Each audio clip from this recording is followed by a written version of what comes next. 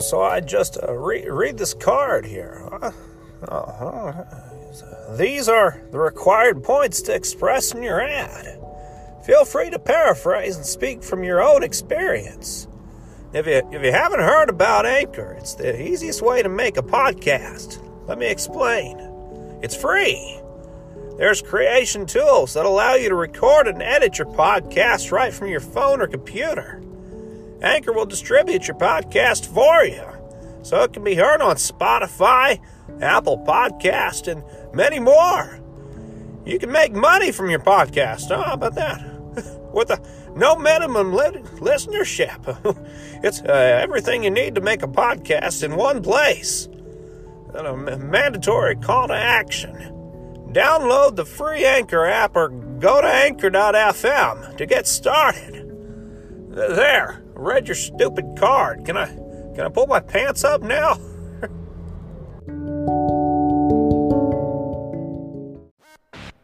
Hey, I'm Dan. And I'm Lee from the Beyond Terrestrial Podcast. And you're listening to the Fourth Hand Media Podcast Network.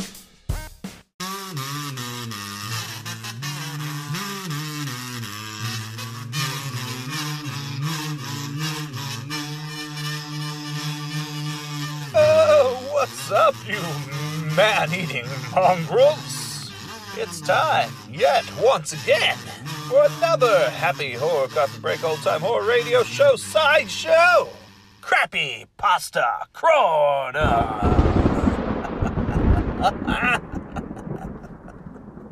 Oh, don't get your panties in a wad. I know you missed it. This is something we do every other week to fill the void of being without the main event.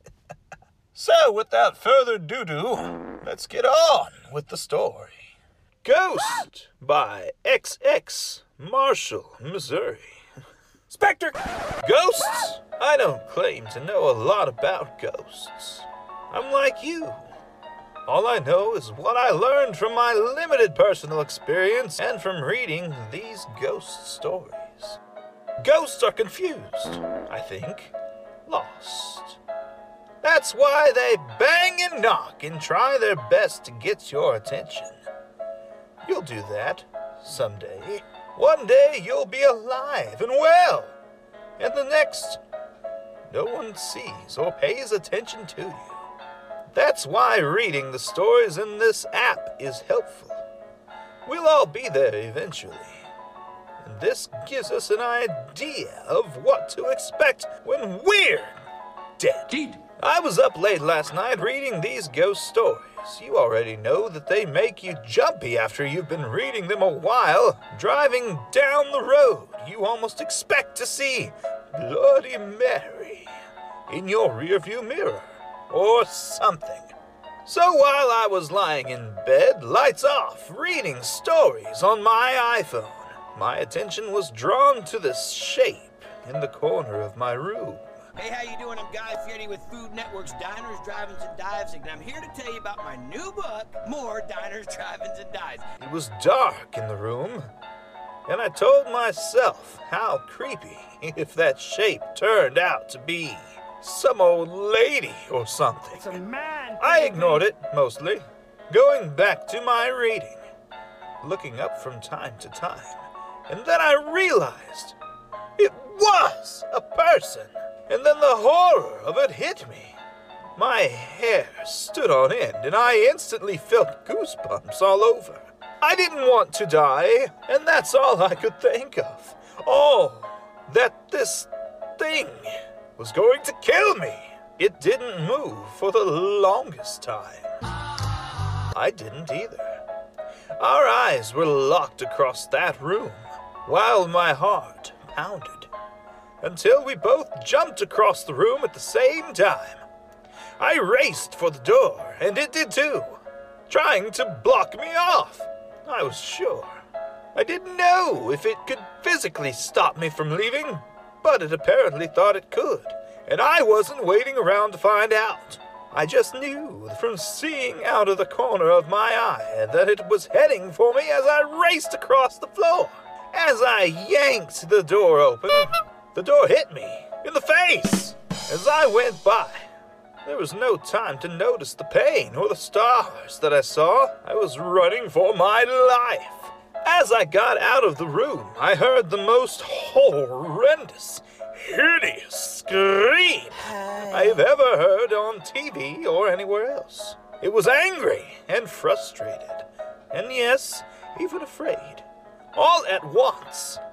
The scream said it all. I don't know why I was able to get out of my bedroom door, because I sure couldn't get out of the front door of my house. It refused to budge. I curled up on the downstairs couch, hiding my head under my arms and listening to screaming and crashing upstairs for the longest time. At some point it died down. I don't remember when, because despite my fear, I somehow fell asleep. When I woke up, it was about 4:00 a.m. All was quiet. I wasn't going to go back upstairs, though. No way! I spent the rest of the night on the couch. I knew from reading other people's stories that crashing noises don't usually result in them finding stuff broken. And that's how it was the next morning. I climbed the stairs most slowly, ready to fling myself back down them. But there was nothing. No broken furniture or mirrors. No sign of the ghost from the night before. So is it safe that I keep living in this house? If a ghost is just a dead person like I think it is, what did it want with me? Did it only want to communicate with me and so didn't want me to leave? Or is it insane from the confusion of being dead and really wanted to kill me? My scientific mind wants to know. There's only one way to do that. I'm staying in the house again tonight. If I'm alive tomorrow, I'll update the story and tell you. Right now it is 1:00 a.m. on January 2nd, 2010. Watch for tomorrow's update. I'll email the admin and ask that it be posted at the bottom of this story. I'll occupy my time for a while reading more ghost stories. Oh, and if I don't update this, send someone to check on me. I live at XXXE. Yerby, Marshall, Mo. Send help. Addendum from the admin. We followed up on this when we didn't receive an email. We asked the local police to check on this person's well-being. We understand they found no one home and were trying to locate any relatives to see if they knew where he/she went. Though we originally published the address as part of the story, we have since X'd out the street number for his/her privacy and that of the family. The end! And so, baby dolls and baby dudes, that concludes another exciting adventure in the Happy Horror Coffee Break Old Time Horror Radio Show Sideshow! Crappy Pasta Chrono! Be sure to tune in next Friday for a full-length episode of Happy Horror Coffee Break Old Time Horror Radio Show with special guests and music and t-shirts! Oh, until then, Susie, bye. I have had enough of you! You've been listening to a Fourth Hand Joint.